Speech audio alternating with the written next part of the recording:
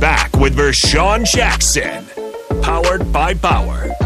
On 93.7 The Ticket and theticketfm.com.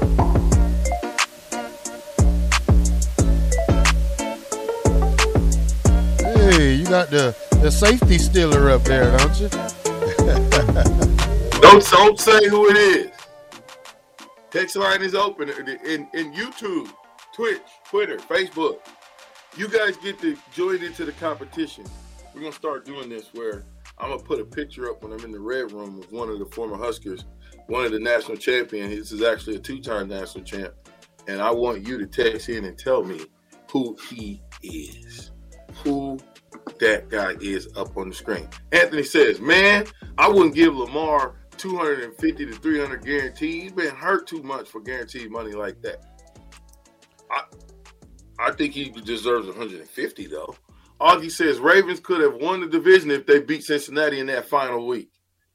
Yeah. See? That's right. Yeah, he did. He sat out of the playoffs. Pay me. But that's what I'm telling you. Do you think as an organization on the biggest stage of the year that you're going to sit out voluntarily and then we're going to continue to keep you around? We're going to give you $200 million guaranteed. It's not happening. He said he'll take $200 million. It's not happening. Well, here's the thing, VJ. You got less than a month. Get your little 4-year deal, $120 million with $100 million guaranteed, and I think going about your business. I don't think that's not good enough. I'm just saying, dude. What is then? I mean, what can you do? I get it. 200. These guys make a lot of money. You got to look and see what his first contract was, too. I would be curious to see what that first contract is, Bob. Red Rocket says the Raiders. What about him going to the Raiders? You see him in the black and silver. Raiders fans. My Raiders people out there in Captain's Country. Can you see him in the black and silver? Well, they just signed Jimmy G. Lamar's definitely better than him, but they just signed him, so they would have to be doing some shuffling around again. Well, I think he's out. He says, come on, man. Lamar's going to the Colts. Final. They need somebody to revamp that organization. They've been almost relevant with what was the last quarterback that retired a few years ago? Was that the Colts? Andrew Luck. Yeah. Who's been relevant at the Colts since Andrew Luck? Well, Phillip Rivers was all right there for a year, but I mean, they're not. Yeah, Phillip Rivers. Oh, I'm serious. Come on. Stop it. Jeremy the Grillmaster says you already know what you have with Lamar, but the possibility of a higher ceiling with Stroud. I like that way of thinking. Yeah, because CJ's not a runner. Lamar is. But you got to see which way the NFL is going now. And I think running quarterbacks are really a big plus because look what Jalen Hurts did, running and throwing. So, that thing right there, I still would put Lamar probably in the top 5 quarterbacks. Well, then if that's the case, you make a lot of sense. Philly's right down the street from Washington. So, he's going to have something that can defend Philly and Jalen Hurts. Anyway, how about the 49ers? Trey Lance and 2 future first round picks. No, they really high on Purdy. They say he's the man right now. Well, again, the future. That's a good example of a team that for years has built around Jimmy G, has a great team built around, and they don't necessarily – one of the few teams that doesn't need a quarterback to get them to the NFC Championship game. So if they went and got Lamar Jackson, that's the complete opposite of what has stably been working for them over the last several years with multiple different quarterbacks. So I don't know if that's the route that they'd want to go. 2695 says C.J. Stroud. 1683 says C.J. Stroud isn't going to wreck a team's cap space. A rookie contract is the no-brainer decision. It's C.J. all day. Joe B says, no way. Lamar is worth big money. Yep. He was a great athlete in his prime, but his prime is over. Yeah, you crazy. Who said that? Joe B said his prime. Joe B. The man 26 years old. Okay, let me go down this list right here for you. He said it's over, Terrell. His prime is not over. He just started. Some people don't get in the league till they 26. So, but check this out. Let's go through this. Aaron Rodgers, 4 years, $200 million, $150 guaranteed. Russell Wilson, 5 years, $245 million overpaid, $161 guaranteed. Kyler Murray, 5 year, $230, $189 guaranteed. Deshaun Watson. Oh. You talking about the same Kyler Murray that missed the playoffs? Yeah. Okay, go ahead. Deshaun Watson, 5 years, $230 million, $230 fully guaranteed. Patrick Mahomes, 10 year, $450 million. What is that? 60. What? No, is that $63 million guaranteed? Who's this? No. Patrick Mahomes. No. No way. No way. No way. Buck, look at the chat. No way. There's no way that he got 63 games. Come on, Terrell. 141 $63 million in total guarantees. Josh Allen, 6 year, $258 million, $100 million guaranteed. Josh Allen. Oh, he's the same person. Daniel Jones, 4 year, $160 million, 82 How much? guaranteed. See, that to me is about right. That to me is about right. Matthew Stafford, 4 year, $160 million, 135 guaranteed. Dak Prescott. That's about right. Dak Prescott, 4 years, $180 million, $160 million, 95 guaranteed. So you mean to tell me that if you're going to get Kyler Murray, which I don't think he deserves anything right now just because the little 1 year he had, that and he's a crybaby. Yeah, he's a crybaby. Typical Oklahoma guy. $189.5 million guaranteed. So you mean to tell me that Lamar is not worth that right there what Kyler Murray is making? Probably not. DP, I need your help. Probably not. Oh, you had to phone a friend, huh? DP's a good guess. He went to practice this morning. It's a great guess. Oh, we got the practice report. Can the Washington Commanders afford Lamar Jackson? Yes. Will you Thank you. Out to him? No, because that would be smart. Thank you. That makes too much sense. That is an organization that has been purposefully ignoring common sense and logic for far too long. So don't drive the 35 minutes from FedEx Field to Baltimore to Lamar's house and make sure that he does not leave without a burgundy and gold contract. But that makes too much sense. 35. Let me explain this. When I talk about organizations not getting their stuff right, the Washington Commanders are 35 minutes in a drive away from having an MVP, an NFL MVP quarterback, and they will not make that 35-minute trip. It's mind-blowing. That's wild. That's wild. Ask DP about practice. Ask DP about practice. Quick practice report, Mary. So you want a part of me wants to be evil, DP, and tell you that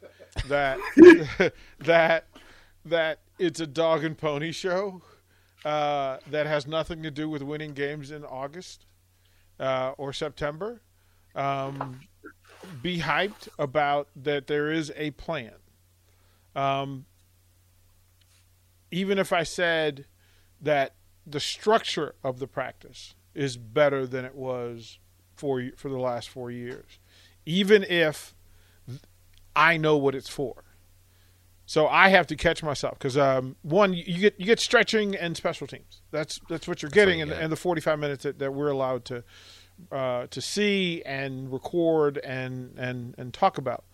But the reality is there is a purpose to it, which gives me some hope, because I'm not sure the end game was always apparent.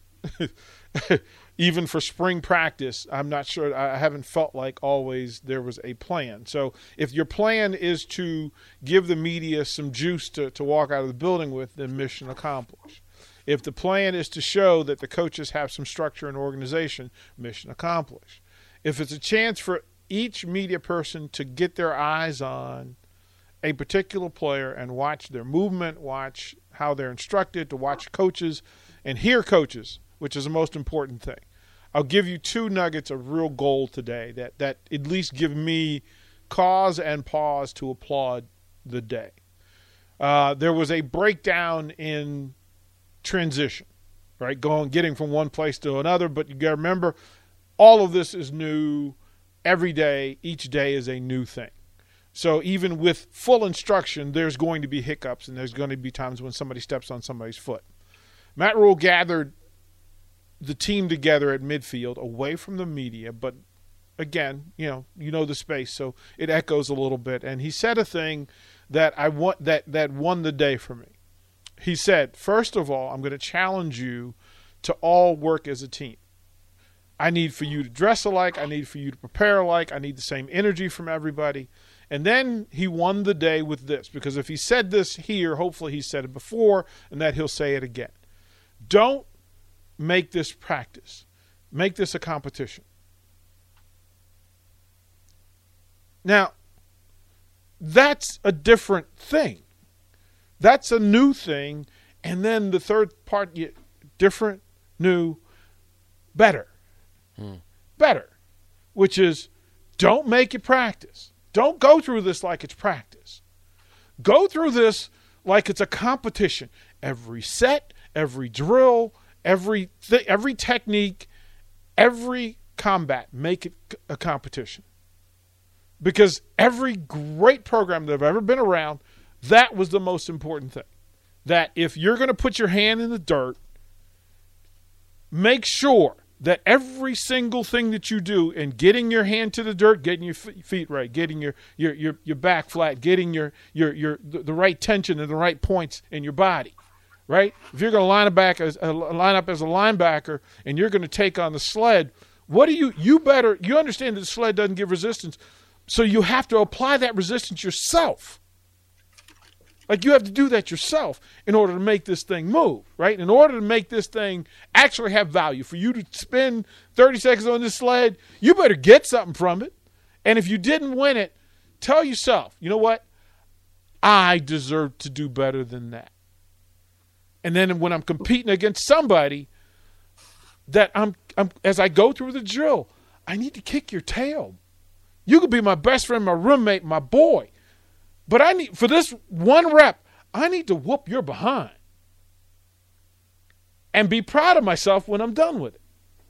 So I'll give Matt Rule and the coaching staff 2 claps and a hell yeah, because at least he gave him that, right? He gave him that today, which I walked out and I went, okay, I don't need to see nothing else, because that told me that at least there was something. What did they say, get 1% better today? Mm-hmm. Well, the coaching staff got 1% better. I damn for sure know that the players, if they heard that and they took that, if it landed, they got 1% better today. And then hopefully you lock and load and you get 1% better again tomorrow. That's what I got from it. Any one particular player stand out to you, DP? You know who gets sexier to me every day? I'm gonna surprise some people with this one. This dude gets sexier every day because he walks into practice like a dude. And then when you're in the quarterback room, there's certain guys where the ball comes off their hand different. It sounds different, and it's not the dude you're thinking about. It's Richard Torres. Torres is, let me tell you, cannon. Man, the ball, like you as a receiver, you like, that's from me. That is from me. Is that from me? Did you lay this beautiful thing out here for me? Like, you made this is so, what it was this night saying in White Man Can't Jump, so pretty. It is so pretty. You know how hard it is to make something this good look so pretty. Torres is out there throwing that football. Like, it's like, oh, man. I can tell you that Jeff Sims looks like the dude we were talking about. He looked like Lamar. His body's changed from what I saw him at Georgia Tech. His body looks like he's getting his grown man body. Like, he's getting mature. And the way he puts his foot in the ground, that changes the direction for Jeff Sims. Oh, some dude's going to swing and miss on Jeff Sims. They're going to come back and got him. No, you don't. No, you don't. But the guy who throws the best ball, I mean, talk about them other dudes, but man, oh man, that when Torres zips it, it's zipped. Call it zip, bro. Defensively, anybody who would be the guy that stepped out that stood out to you? I said this on a podcast last week. If you wanted to identify NFL project number one, the guy who checks the external boxes for the NFL, all of the external boxes, it's Ruquan Buckley.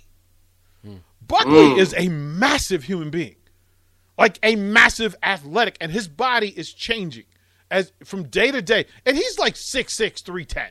And I mean, you could see him and Coach Knighton getting it on. Like, you know how when a coach lines up and looks you in the eye and gives you that one-on-one and it's constant, right? That he's got words that Buckley now identifies, and he knows that, oh man, coach is giving me, like he loving me right now. It's the extra work that he's putting in. He has violent brick cutter hands.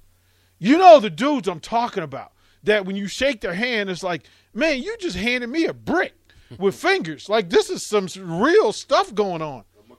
Right? Like, it's just like it, right? Like, it just like it those hands have done work. Well, Knighton's working on getting Buckley to maneuver the 6'6" like a real 6'6", 310-pound man. Not somebody that's trying to use bad leverage because he's just bigger and stronger. No, he's giving him better technique to go with the bigger and stronger. And when you watch them, so Ty Robinson is not in the workout, but the three-man group that works with Knighton the most, it's Hutmacher and Wynn. But the guy who, when he steps up to that sled and start, it's the sound. You ain't even got to look. It's the sound of violence happening, explosive violence happening. Buckley's the guy that I'm going to circle and go, because of his relationship with Knighton, I think he advances way ahead of where he was a year ago. What about the guy from A&M? I like him. He's a spark plug. He's not the tallest. What did the guy say? Thicker than a mug. Thicker than a Snicker, right? He's got that lower body trunk that when he plants, you're going to have to move it. Like, he can settle in there and think. I think Damian Daniels. That's more of what you get from him, is that he's going to be a plug in the middle who folks are going to have to put one or two dudes on, because he's low enough, leverage, low man wins, so leverage is in his advantage, and he's got the thick lower body that makes it difficult for him to be moved. And he's working on his hands, which tells me if he can get his hand play victorious, meaning if he can get inside long hands, he's going to be an advantage, because that a 6'6" offensive lineman is going to have to lean down to him and squat and reach down to get him, which means the swipe becomes easier across the hands. And Knighton did a thing today, and again, this was the second point, right? That you could tell they're getting better because Knighton asked this defensive line a question. And I guarantee you that it's part of his coaching, but it was the first time that he asked this group out loud because they're doing their drills, individual work, and he said, when you hear people talk about offensive linemen, what's the first thing they look for? And you could hear the silence. It was palpable. It was like, oh, because you literally took a moment and changed the way these dudes thought. Because he said, whenever they talk about linemen, they talk about arms first. So we as a group, everything that we do has to be that we're taking away their biggest weapon, which is their arms. And you could see a shift. Then it becomes violent in how they when they're doing those swipes and you're getting into your swim move. Now they understand that, listen, I got to move this dude who can bench press a mountain, but I need to be violent enough to break that wrist. I need to break him at the elbow. They got better today because the coaches coached better today.